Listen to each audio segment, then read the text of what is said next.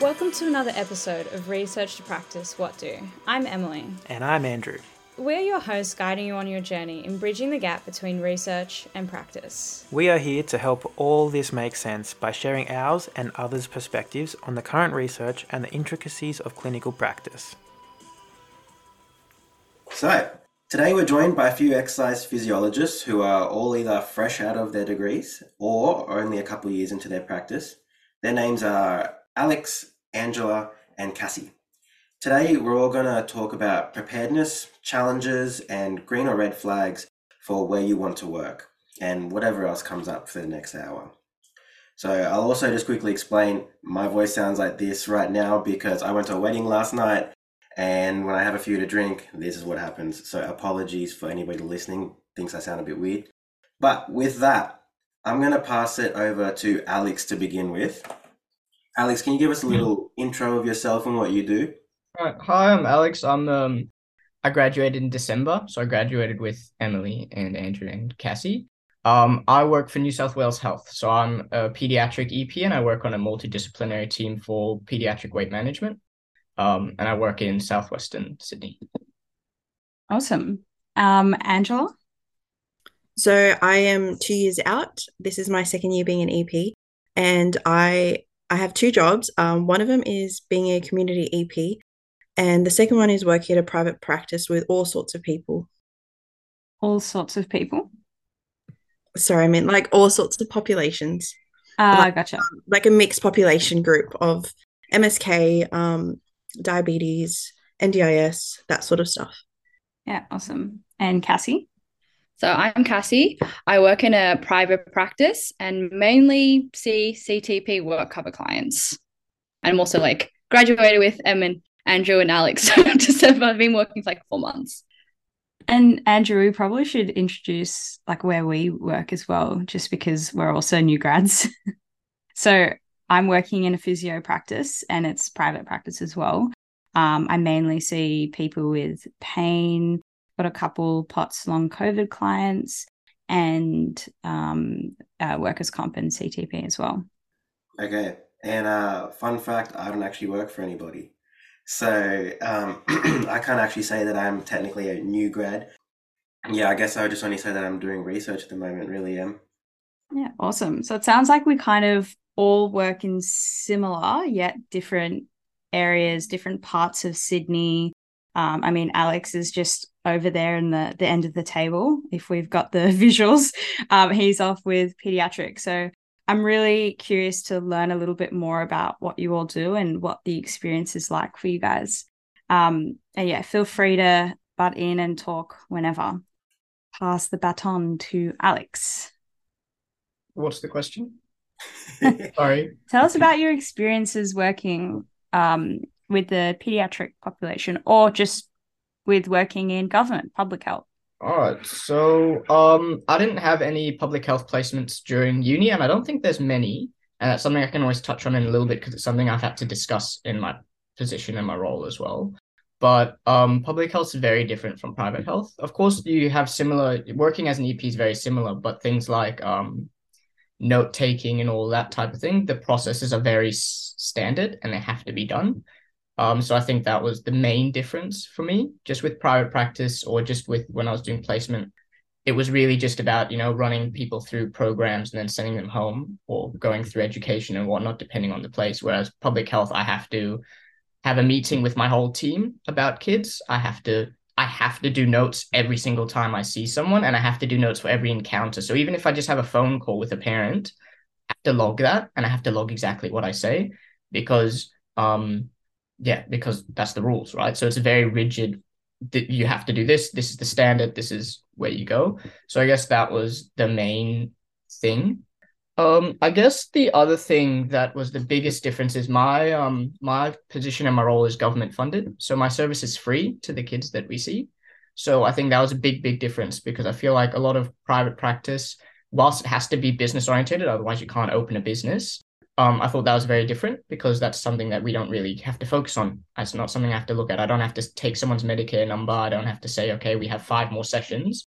My program runs for 2 years. So the kids I can see them for a whole 2 years and I can book them in whenever available. I guess what does come with that is then my caseload's quite heavy. So in terms of seeing kids, I can't see people on a weekly basis to an extent. I can have weekly phone calls or whatnot, but based on how much work it goes into, taking notes, seeing clients about, it takes quite a lot of effort. So I can only see them on a monthly basis. So it's more about trying to make a lot of changes, which is a bit difficult because a lot of the private practices I was on placement in, you see people weekly, or they can afford to see you weekly, or their Medicare plans 5 sessions and you see them for 5 weeks and then you discharge them. So I guess that was also a big difference. So it's not just 5 sessions and they're done, or 3 sessions and they're done. It's 2 years you sit and grow with these kids and you kind of have to develop and work with them. So I guess those were some big changes. Is anything I said unclear? Does anyone want to ask a question about anything? I'll That was just keep mad going. comprehensive. That was great, Alex. I didn't actually notice I didn't realize you have a 2-year program with all your Yeah. clients. So it is non-compulsory. So they don't have to stay. For example, if kids make a lot of progress over a 6-month period, we're happy to discharge them to the care of their GP, but that option is there. So for example, one kid I recently saw has made immense progress over 6 months. And I said, we're happy to discharge you, but we're still here for the next 18 months if you want to just have a bi-monthly, or sorry, every second month or third month checkup. And they thought that was a good idea because it would keep them accountable and they could come in and just check in and see how everything's going. And then I also told the mum, you can always call me for any questions or ask for any help because you're still part of the service. So that's one of the advantages. I think one of the main things I think is a big difference is, so I'm the only EP on my team.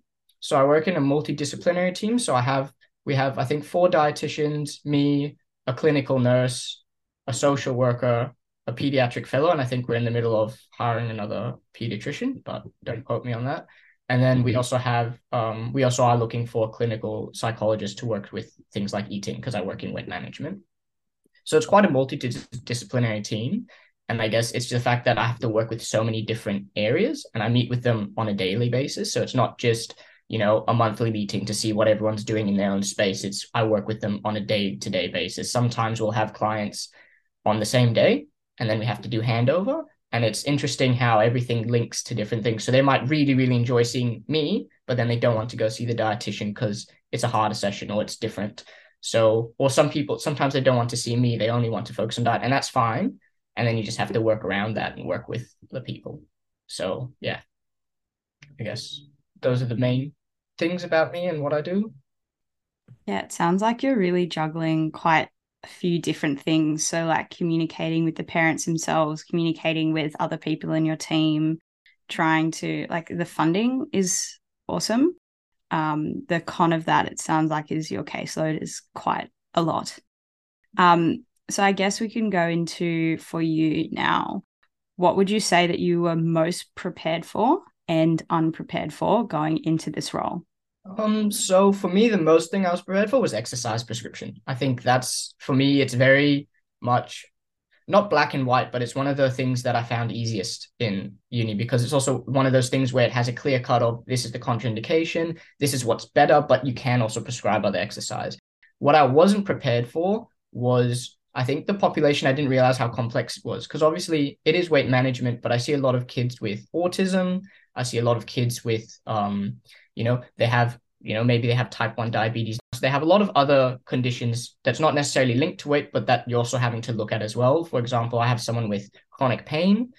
And so it's not just weight management, but weight management is what they're referred to me for. And I guess the hardest thing I have is my notes have to reflect that I'm prescribing exercise for weight management. So if there are other conditions, whilst that's okay to sit and work on because inevitably it will have a better outcome, I have to also reflect that I am doing the role that I'm there for. So I can't just say, okay, we only looked at his chronic pain today. I have to, go about it in that type of way, if that makes sense. Yeah, I've got an interesting question on that, Alex.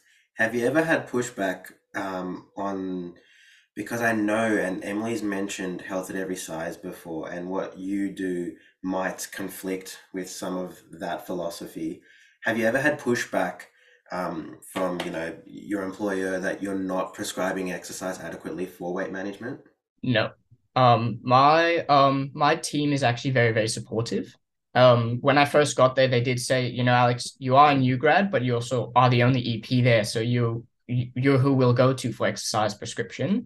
So I'm in that role where I have to step up. I have to do a lot more research, and they're actually asking me, is there anything we can do to make sure that, what you're doing can help? The one thing I do have is I have all the notes from the previous EP that was there, who did a fantastic job doing a handover. So I can also see whether I'm prescribing things at an appropriate rate. I don't think anyone's challenged whether it's appropriate.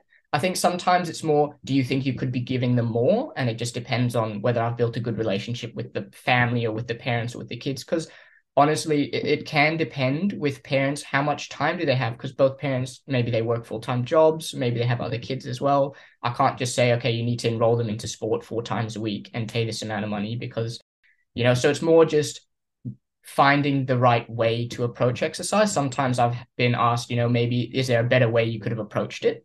But I've never been told, your exercise prescription is wrong.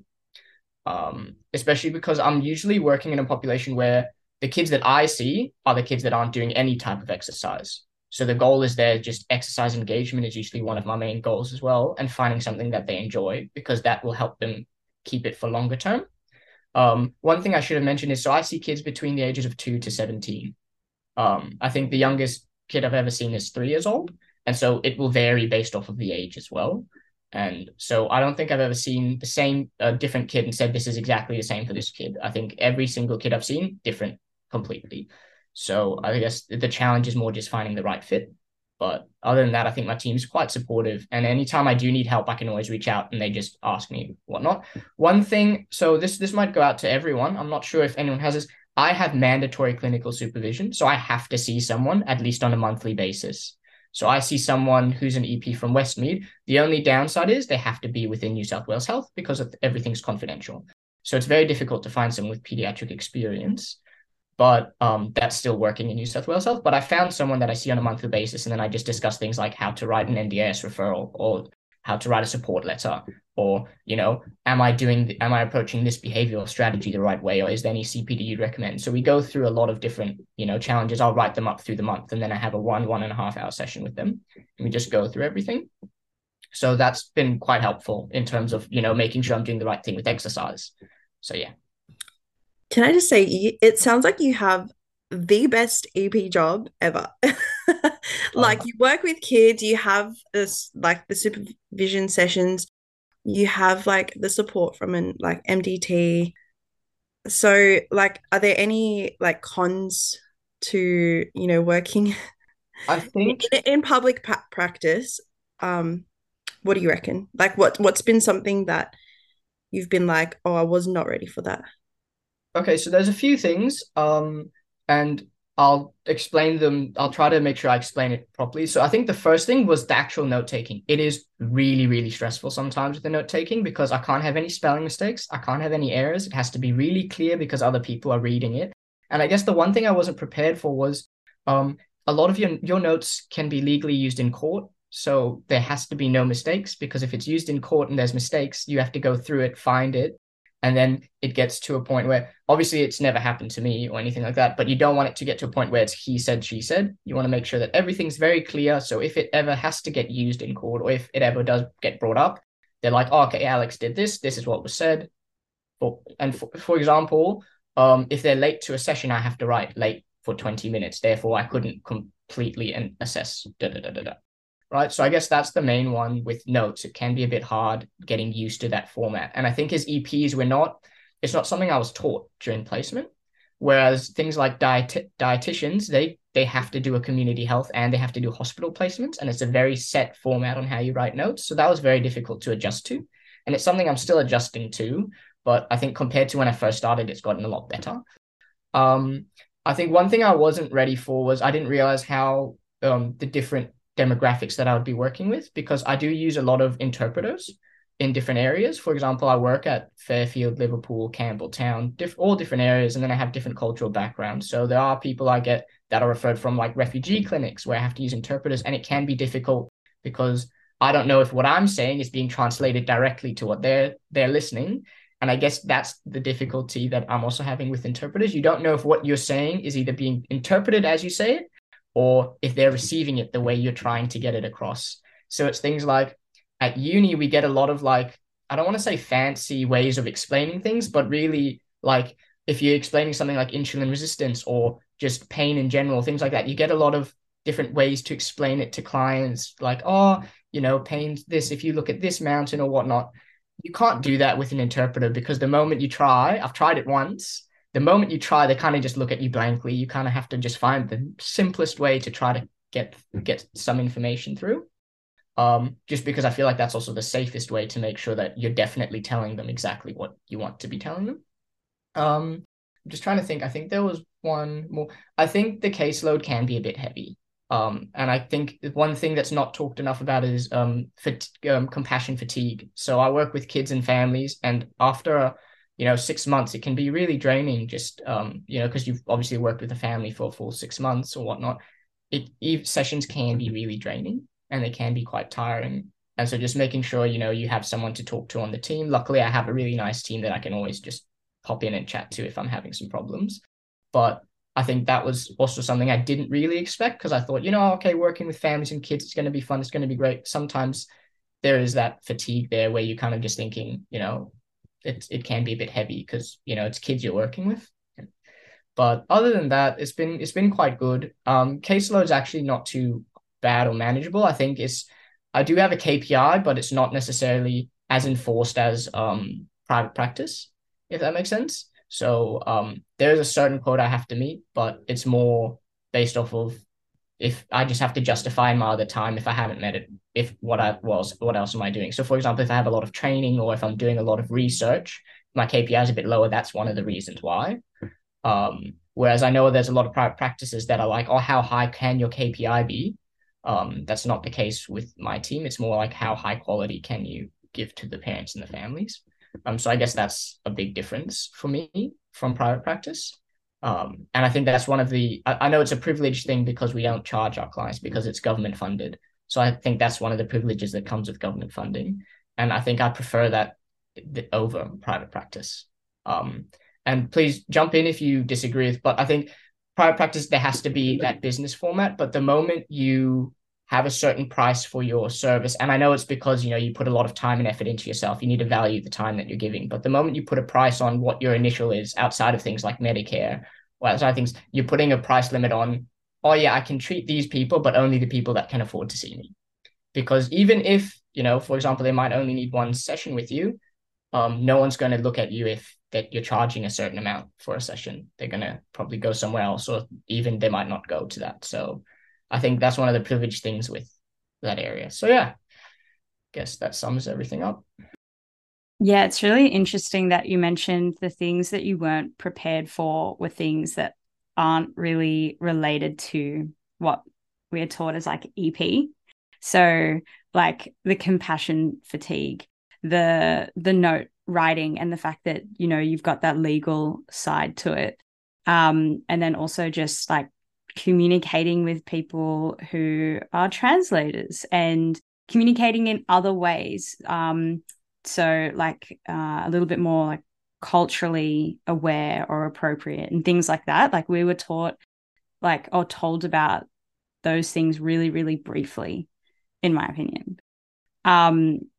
So I wanted to pass on to Angela or Cassie because we're kind of talking about now funding and KPIs and things like that.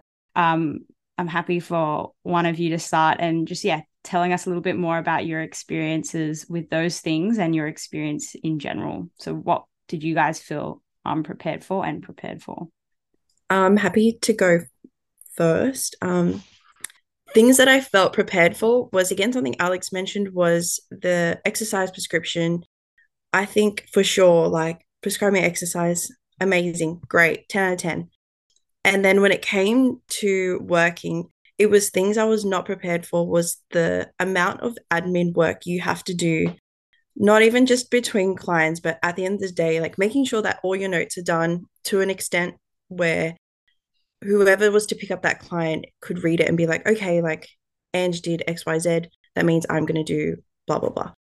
And then also, I guess working in private practice is the business skills. So, things like, I don't want to say it, but I'm going to say like selling yourself in a sense, whatever that may look like.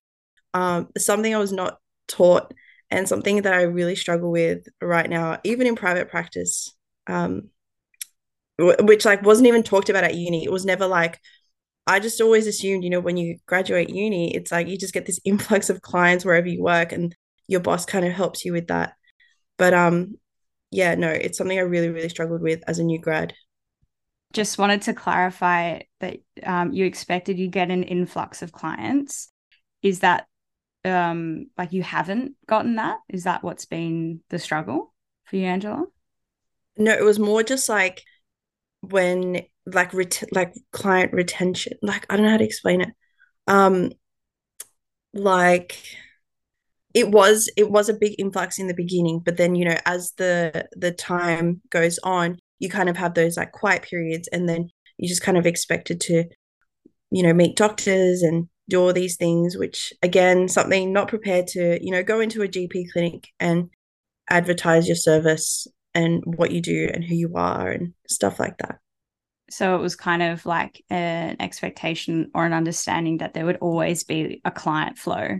Whereas now it's like, oh no, I actually have to retain some clients. And if I can't do that, I need to do extra work to go and find clients. Yeah, essentially. Yeah, gotcha. Yep.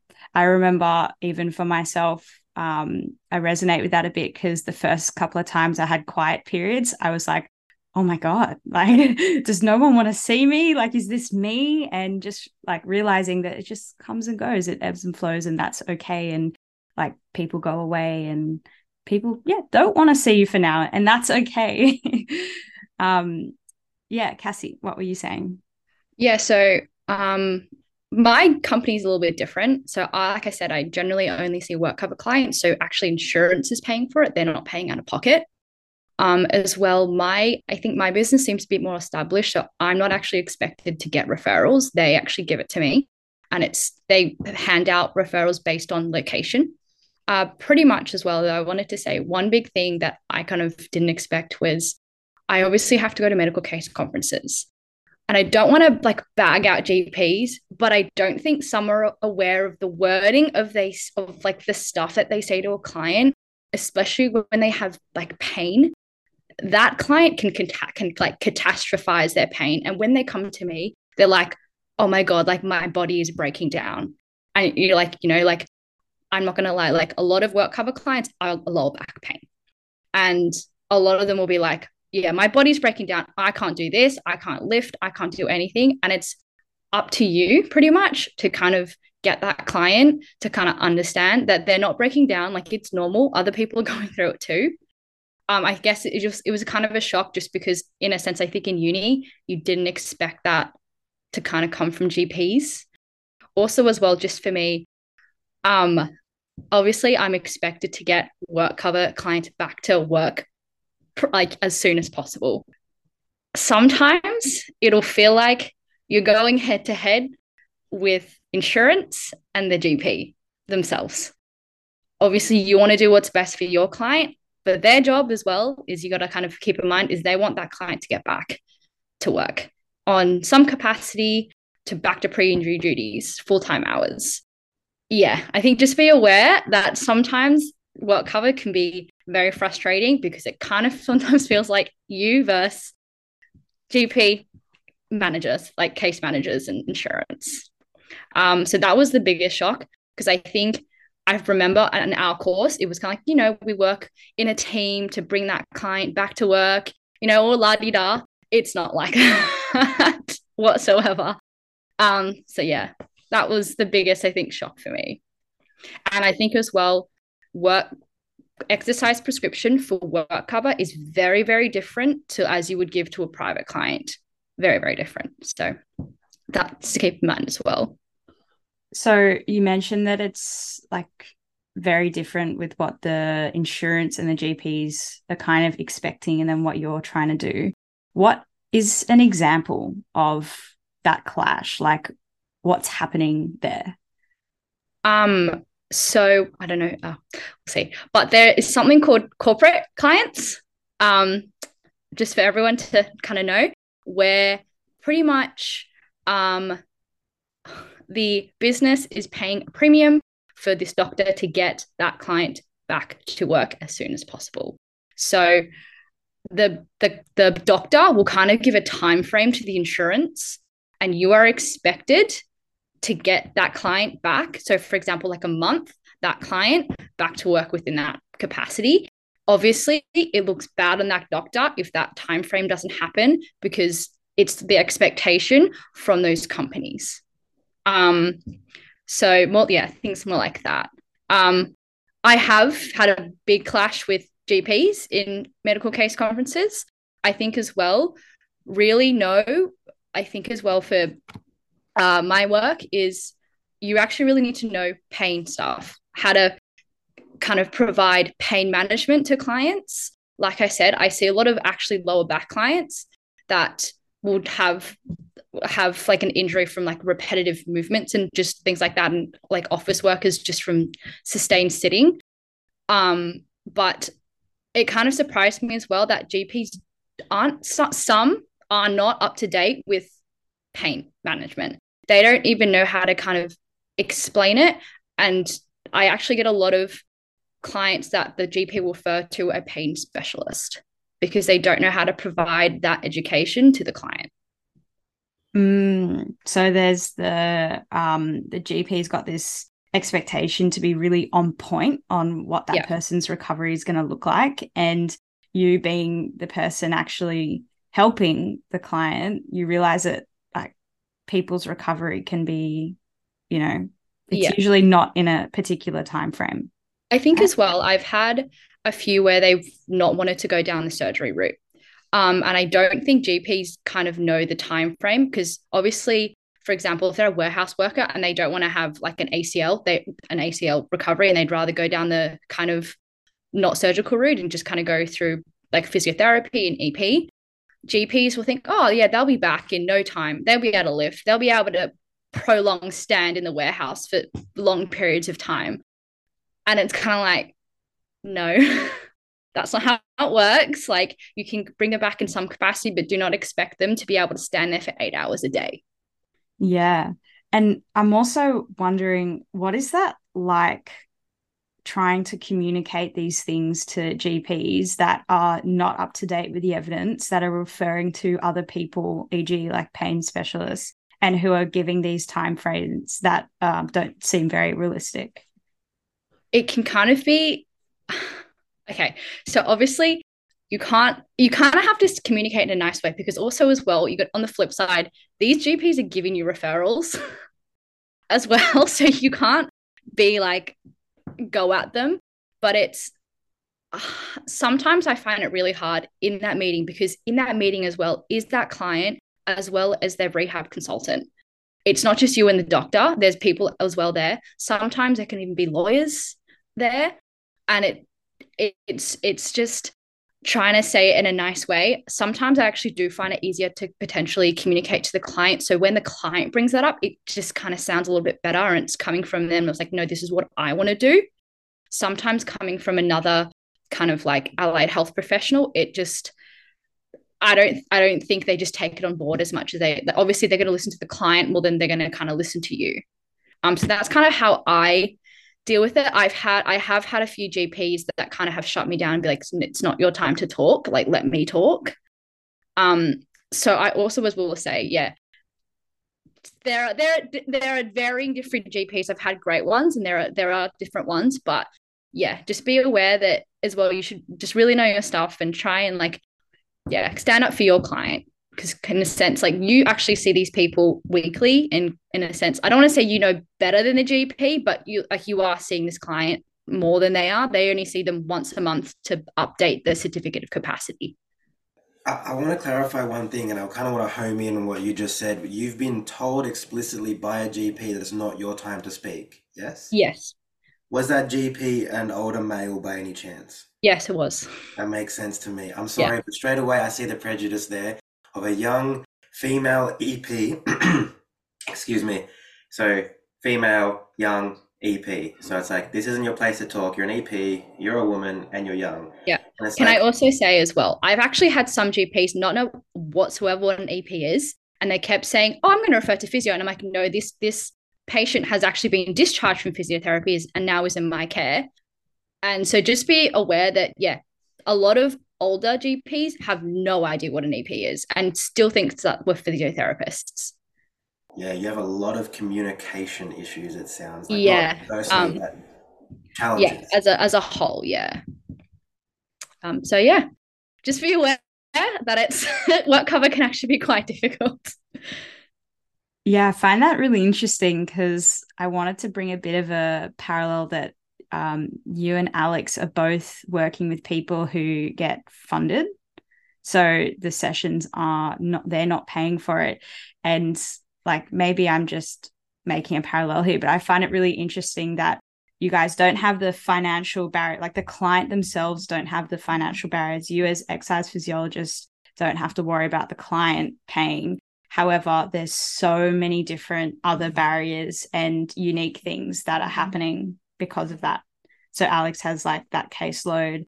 And then you also have the other healthcare professionals and having to fight for the treatments that you think are needed for the client. I don't know if I like, I'm just trying to make a parallel there, but yeah, Alex. One other thing that I was going to say is also a bit difficult is that just knowing that, so we're funded by the government, so they don't have to pay because we get funding from the government. And so we don't have, obviously, we don't have to battle insurance.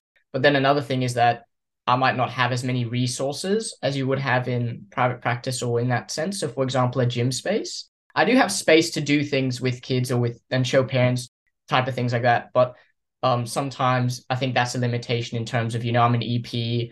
I've spent my whole, uni period learning how to train in a gym.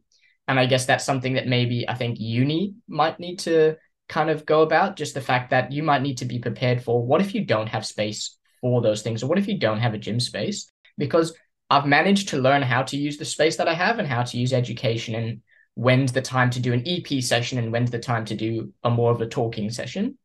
Um, and I think that's probably been the hardest thing. And then also realizing, the demographic I'm using, very few of them I'm actually going to get into a gym because they're all too young. Yes, Andrew. I want to say one thing. What makes a talking session not an EP session? Yeah, okay. So misworded, but it's still an EP session, but I guess it's the what's it called? It's the expectation from clients and their parents. So they come in to see an exercise physiologist, and sometimes I do get a bit of pushback in terms of, oh, why have we come to a session? We haven't done any exercise today, because I felt that we did a lot of exercise education. I've given them exercises to do at home or whatnot. And then I also need to realize then I'm not doing a good enough job explaining my role on the team if I haven't, because it can come down to you working with the family, but if there's confusion, I also have to take and acknowledge that I've not explained what I'm doing properly, because if they're coming in expecting them to do a half an hour exercise session, I've not told them what my role on the team is, because a lot of the time it is doing exercise, but it's me trying to find ways to help them improve their physical activity outside of the sessions, and obviously without my help. So I guess it does vary from person to person. Um, well, there was something else I wanted to bring up, but I've forgotten it. I'll remember and I'll put my hand up. Angela, please take us away. I think it's so interesting that Alex mentioned the space in terms of, yes, uni teaches you to basically have a fully decked out gym and use all the equipment there. But I was fortunate or unfortunate, depends how you see it, to be a COVID clinical. Like I did my placement during COVID. Well, I didn't do my placement. We did telehealth. So one thing that uni actually really, really prepared me for was not having any equipment and just kind of thinking about exercises you can do with literally nothing. Because of the current role I have doing community EP, so I'm traveling to people's houses, I'm in like aged care facilities, or I'm in a group home. You kind of just have to use what's there. And that may just be a bed or a chair. And you just have to be so creative. So, yeah, I was very lucky that I guess COVID happened and we had to figure things out on the fly. Yeah, you know what I love about that is it teaches you to be good at utilizing your exercise variables, you know, your range of motion, your time under tension, if you have any load, things like that. uh, because you have to get creative with it, right? And you're doing things that are completely unorthodox, out of the box. And then on top of that, you will have to end up being like, okay, this is why we're doing it this way, to explain to the client or to whoever is funding it for you guys, that it's still good for them. And that's hard without equipment, without a decked out gym space, because when an insurance company sees, oh yeah, they're in a state of the art facility, blah, blah, blah, they're going to get great, healthcare here. It's like, is that the case? Is it really the case? Yeah. I think just speaking on the thing with the decked out space and whatnot, I would say I'm quite happy that sometimes I don't have that space, because again, I don't get to see them every 2-3 times a week. I see them, on a more longer basis. If I had a big gym space, maybe I could do a little bit more. But in terms of, I don't see the point in having such a big space if I'm just seeing them once a month, and running them through something. Yeah, it would be good for some prescription, but in that case, I just wanted to touch on something. Just, it was interesting how you said no, not many GPs know EPs and whatnot. Just to clarify that, in the Southwestern District for Public Health, we have 7 EPs in the whole of New South Wales Health. There's 7, and not all of them are doing clinical EP work. Some of them are doing health promotions or other roles. So I think might be only 5 or 4 that are actually seeing clients on a regular basis. And that does impact the role that EPs have in public health, because if there aren't any EPs in public health advocating for that, then you're not going to get students on placement. And if you don't get students on placement don't get to learn about public health. And if you don't have any EPs there, no one's going to know about EPs, and no one's going to want to send them through. So I guess that's one of the also important things in the public health sphere. I don't think, or at least in my area, there's not that many EPs. It's very, very difficult to then advocate for the role, because they're like, oh, but why would we advocate for you when we have hundreds of physios in the hospital doing acute care? And you're trying to say, well, there are roles that are relevant for EPs, but there's not enough people that are sort of in that area, if that makes sense. Unpopular opinion, but I think all allied health should just merge as one, and everyone should just be everything. I literally said this, I think, on our intro podcast. I said osteos, chiros, physios, EPs, it's one job. I don't care. It's one job. You can talk about chronic, acute, whatever. You can have your niches, yes, but to separate them the way we have them now makes it so hard referral-wise. I think if we're already finding gaps in our EP education, then if we merged everyone and tried to put that in one 4-year degree or something, it would just not work.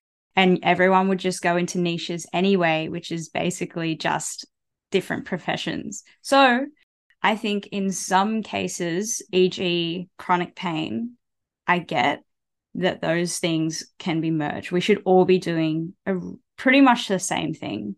In terms of other things like really I don't know, other niches, maybe like cancer or acute care or things like that, I can see how the roles are slightly different.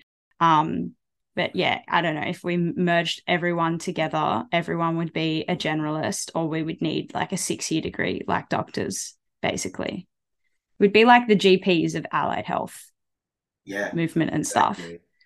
So there's pros and cons. I think generally, like, we just need to improve messaging and improve the incentive to be more up to date. And yeah, it would just become specialized in niches and everything anyway. That's what I see, at least. Alex. So it's interesting. I know I brought it up, but it's I haven't had that experience when I've had to. So often some kids that I see will be seeing physios or OTs, and I've had to reach out to ask them what they're doing so that I can also make sure that I'm either doubling up or not doubling up on what they're doing. And I haven't had that in terms of what the physio is doing is very, very different from what I'm doing. So I guess maybe in my space, I haven't had too much of a, the physio's doing exactly what I would have done, in terms of that. But I think in the area that I'm doing, I haven't really had that, head knocks in terms of, an EP should be in that role, an EP should be there, or an EP should do that, because the physio that I've had talked to, or the physios I've consulted with for care or coordinated care with the kids that I'm seeing, have actually had very different opinions or very different approaches, which has been a little bit helpful, because sometimes I feel like we do get into the space of physios and EPs should just be the same thing. And then sometimes I talk to the physios and they've come up with a lot of different areas of thinking that I hadn't necessarily thought of just as my background as an EP. I do think that the degrees for EPs and physios at unis as a whole need to be improved, but I think that's a different discussion that we can have on another day. Angela's just opened a whole can of worms. I feel like another example is neuro population. So like EP, OT, and physio do like very different things, and there can be crossovers. And I think the best sort of situation is them working in a team, and exactly what you said, Alex, like, hey, what are you doing? What am I doing? And it helps provide this overall care. Like what OTs are doing, for example, is really different to a physio. And then physios and EPs can have more crossover. From my placement, I saw that physios were doing more of like the really intricate like gait stuff, and EPs were doing the more general like strengthening up stuff, balance stuff. So yeah, definitely crossovers, but I can see why different roles may be needed. Well, I think in my work as well, generally they'll obviously see a physio first. So they're actually doing more like passive therapies. So like more massaging and things like that. It also, I will say, depends on the physio that they're seeing. Some do actually prefer to go through more like kind of more like a exercise kind of way, but majority as well will do more like those manual therapies, like whatever they call it. Like I don't really know them, but like dry needling and things like that. But then again, as well, that actually makes it harder for us because some clients will become very like not addicted, but they prefer their passive methods than kind of an active method, which for me as well is a bit of a challenge. But that's only some. It depends on how much pain, and yeah, kind of depends on the client, but as well, yeah. Yeah, that to me is less of like allied health should be under the same roof chat, and it's more about they're not being up to date with the evidence. You can provide passive treatments while also doing like saying those under the like right narratives and helping working and moving them through to an EP. Like they themselves can even do the active treatments. And that expectation I find is really interesting, and it's fed by like multiple sources. So like general society being like, this is what a physio does. Uni teaching physios, that's what you do. And work cover being like, why would I send someone to a physio if they're not doing passive stuff? So yeah, I think that's another kettle of fish.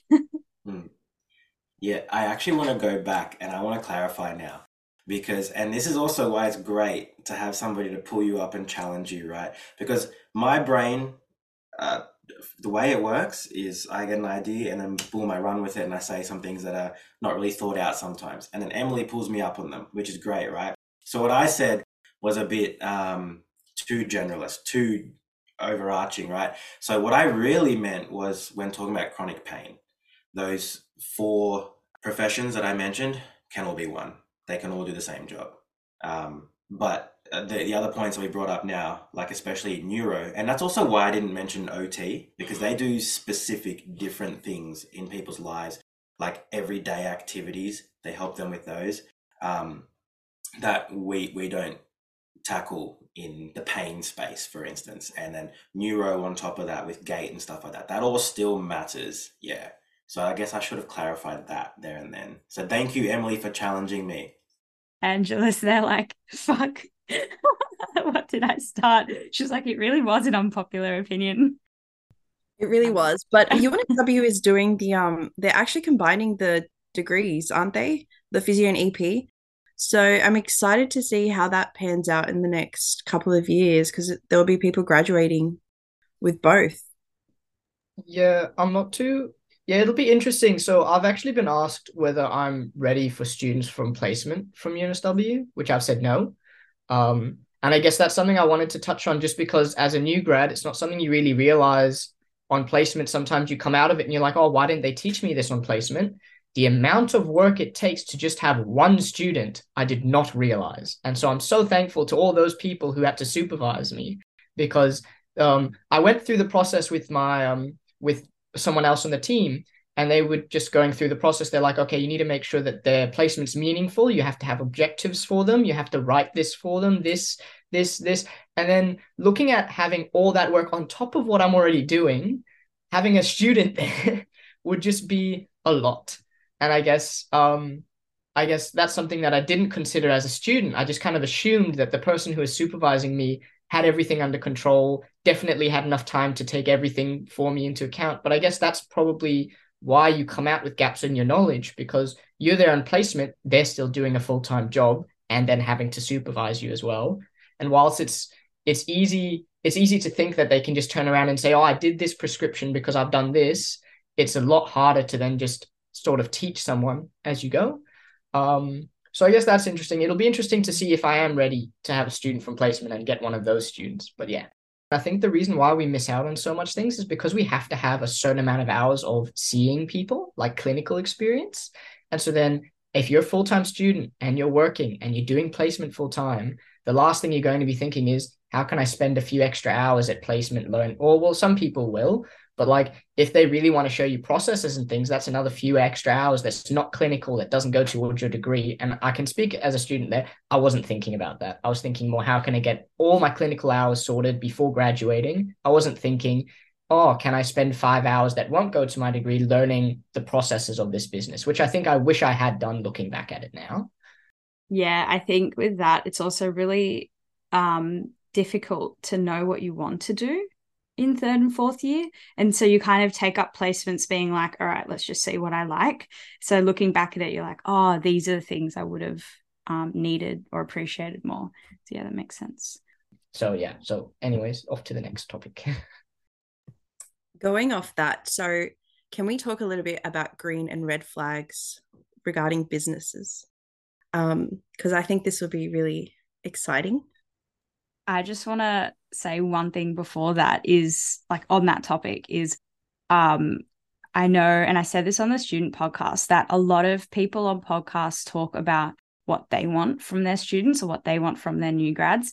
And I really want to flip that around and be like, all right, now that we were like, oh, I just really need to get a job and we're here and we're experiencing it and reflecting on it, what are the things that we do want from our work and we don't want? And how do you navigate those things? So yeah, let's talk about the red flags, green flags. And then we can also talk about as well a little bit about values and how we navigate our own values. Firstly, learn about what our values are and navigate that with our bosses and coworkers. There's a few things there, but yeah, put that out to the team. Angela, since you started the topic, you can go first. Okay, so I guess it's a little bit different for me because I've predominantly worked in private practice and I also now work in community. So again, it's NDIS funded, so I kind of just go to the clients' houses. So I've kind of seen like both ends of it, right? In terms of green flags for a business is allowing time for you as a clinician to write notes, to do your admin, and for that to be billable or whatever part of like your day is probably, I cannot stress this enough, so important, because it comes, the end of the week and the system that they have actually sends you an email to be like, hey, like you haven't completed your notes, like you haven't done this. And it's just made my life 1,000 times easier because I haven't forgotten my notes and it means it gets done. But yeah, just having time to do your notes, to do your admin, to do emails, to do your NDIS plan, to do your report, et cetera, which takes up a lot of time. Yeah, I just love it. Red flags, I'll probably pass that on to someone else. Or should we just start talking about green flags and then we'll go red? Yeah, sounds good. Alex. I have a big green flag. My boss doesn't let me work overtime at all. 4:30, I have to go home. I'm not actually allowed to use my work laptop at home because I don't have a VPN. So outside of working hours, I'm not really like, look, if I want to do research in my spare time, that's up to me. But in terms of work, I'm quite frowned upon doing it outside of work. And that's kind of helped me get into a routine of, at 4:30, I can go home and I can just de-stress and I don't have to think about it. And then, before I start work at 8 a.m. or whatever time it is at 8 a.m., but I know I have the morning to do my own thing. I don't have to wake up and send that email. Once I get to work at 8 a.m., that's when I start doing it. And I guess the healthiest thing is my boss asks me on a very regular basis. Alex, do you feel like your caseload is manageable? Just remember, you can call and shuffle around clients if you feel like you have too many kids booked on one day. For example, we just had school holidays where I had 10 kids booked on one day. And she said, Alex, just call them and move them around because you're not going to manage if all 10 kids come. So I think that's probably one of the healthiest things is it's very, very, this is the time to do your work. If you don't finish it tomorrow, and then we do have systems in place if we forget or setting it up, but it's like, don't spend your outside time doing work because then you're not going to recover from anything. Andrew? Anything to say on that? I just found that like that's really lovely that your boss respects those boundaries of like, this is work, this is life, and then also respects your capacity. So this is a lot and we need you, and your mental health and your physical health is important. Don't book 10 kids in a day, sort of thing. Something you wanted to say, Andrew? Yeah, there is one thing because as somebody like myself, I'm not really good at organization, right? I'm really bad at it actually.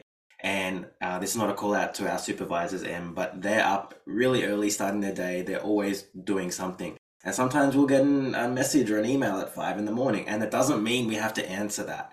But if we don't set boundaries with ourselves, right, like I didn't used to, we'll end up working at such odd hours. So the fact that you have like literally there is no physical way for you to work out of your hours because you can't even use your laptop, Alex, and that's like such a hard boundary, and I love that because it's really hard to set them yourself sometimes. Like I've struggled with that, definitely. Just want to say that anecdote.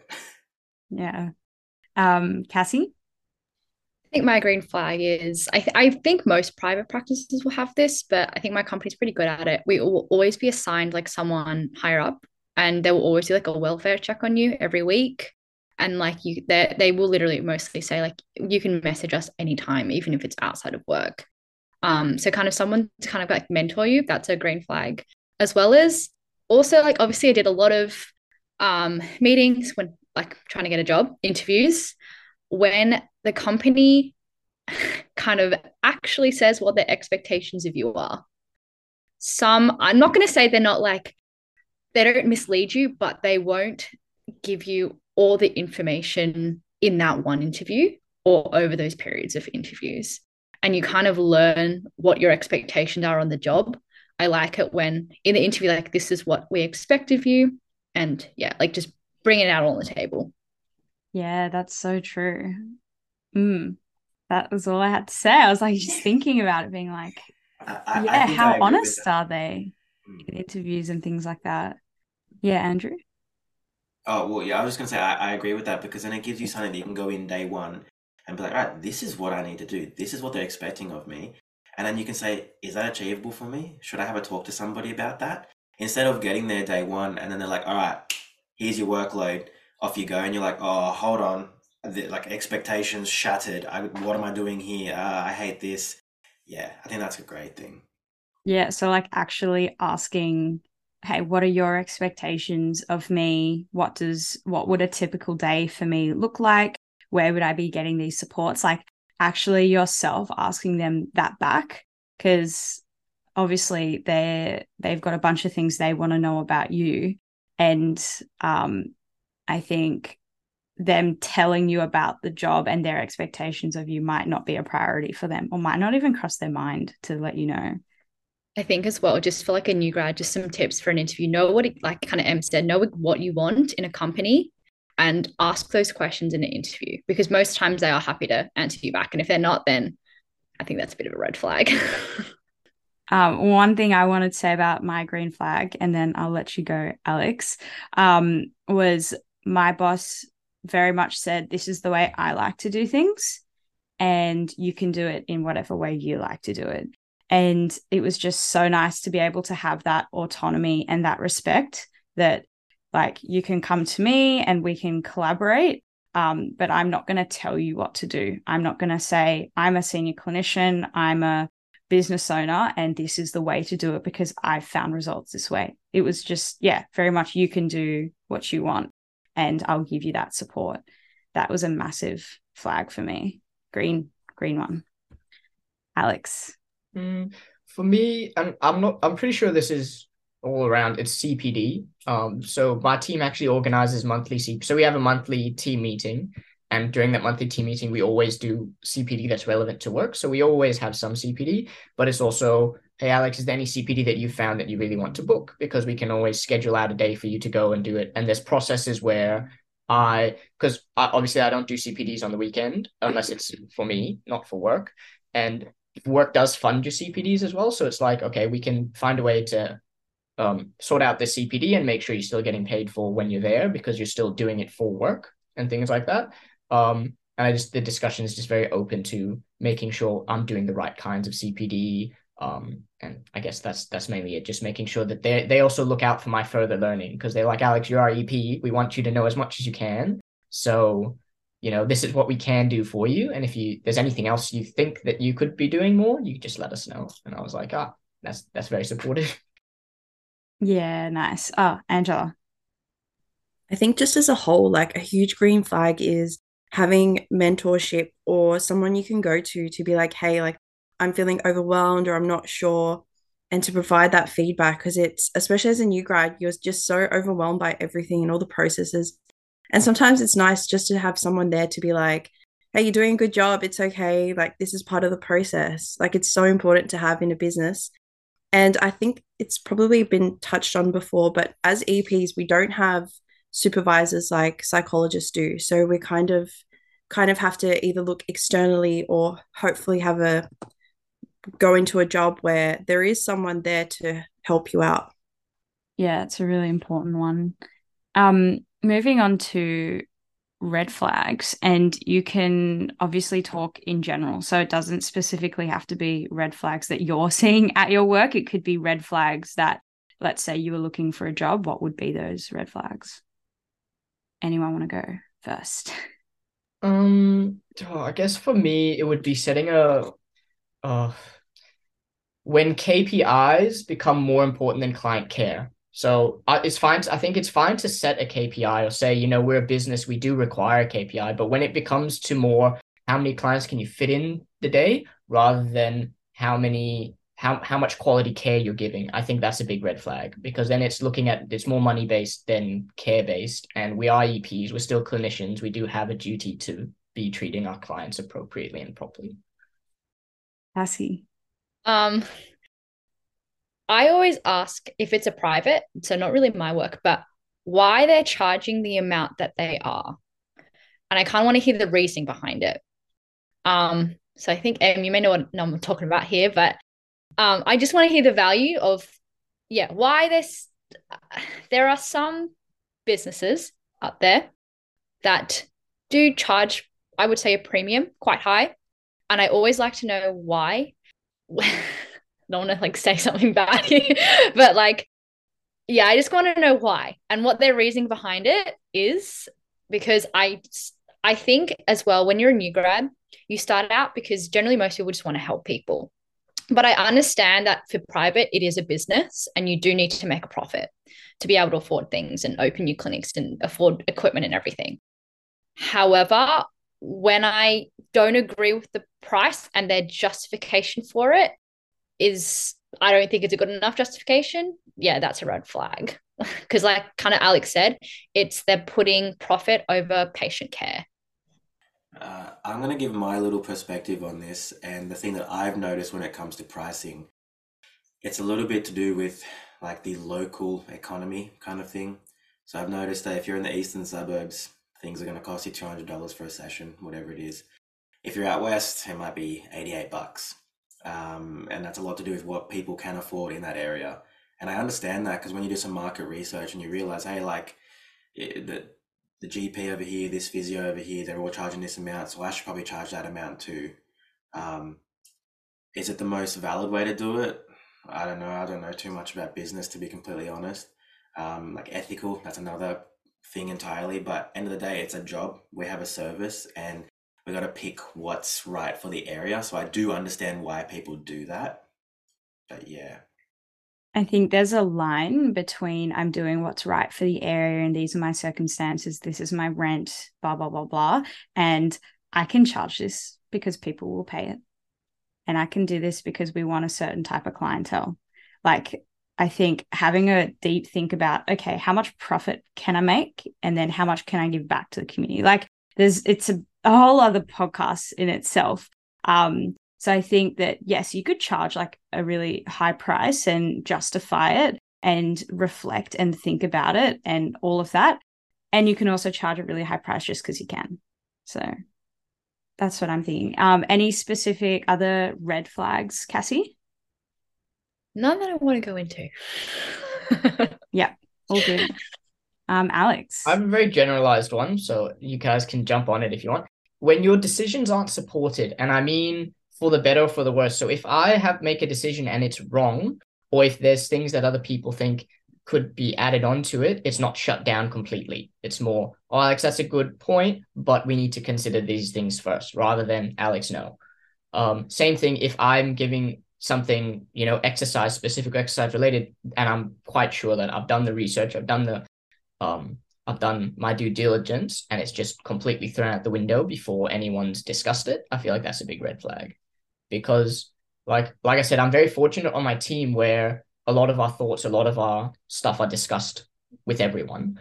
But I feel like if I said something and it gets shut down straight away without any reasoning or without just saying, okay, Alex, we need to approach this first before we look at what you're talking about, that is a red flag to me, because then it just shows that it's not about your learning. It's not about working as a team. It's about whoever has the most superiority to just say no.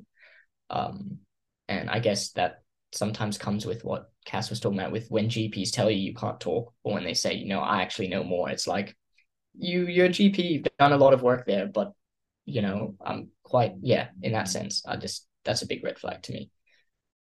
Anyone else have any red flags? Because if not, I think we're ready to wrap it up, Em. Yep. All good. Yeah. Sounds good. All right. Thank you so much, guys. I feel like we could keep talking about this, and there's so many experiences that we've had in the first at least 6 months for majority of us, and a year or so for Angela. So for the listeners, where can everyone find you? So Alex. You can find me on LinkedIn. My first name's Alexander, last name's Jensen. It just says accredited exercise physiologist. It'll have Southwestern Sydney Local Health District on it. So if you want to talk to me, you can reach me there. Awesome. Angela? It's on Instagram, so it's just Angela_xphys. Yeah, on LinkedIn, just Cassandra Wong. Awesome. Thank you so much for your openness. I know that it's a lot to talk about out in the open, and yeah. Yep. Thank you. Thank you. Thank you. Thank you. Thanks, guys. Thank you for listening to this episode of Research to Practice What Do. You can find all relevant episode information in the caption, and find us on Instagram at research_practice_podcast, as well as on our personal pages at mwalker_xphys and at andrewxphys. And with that, we encourage you to remember that research means you don't know, but you're willing to find out.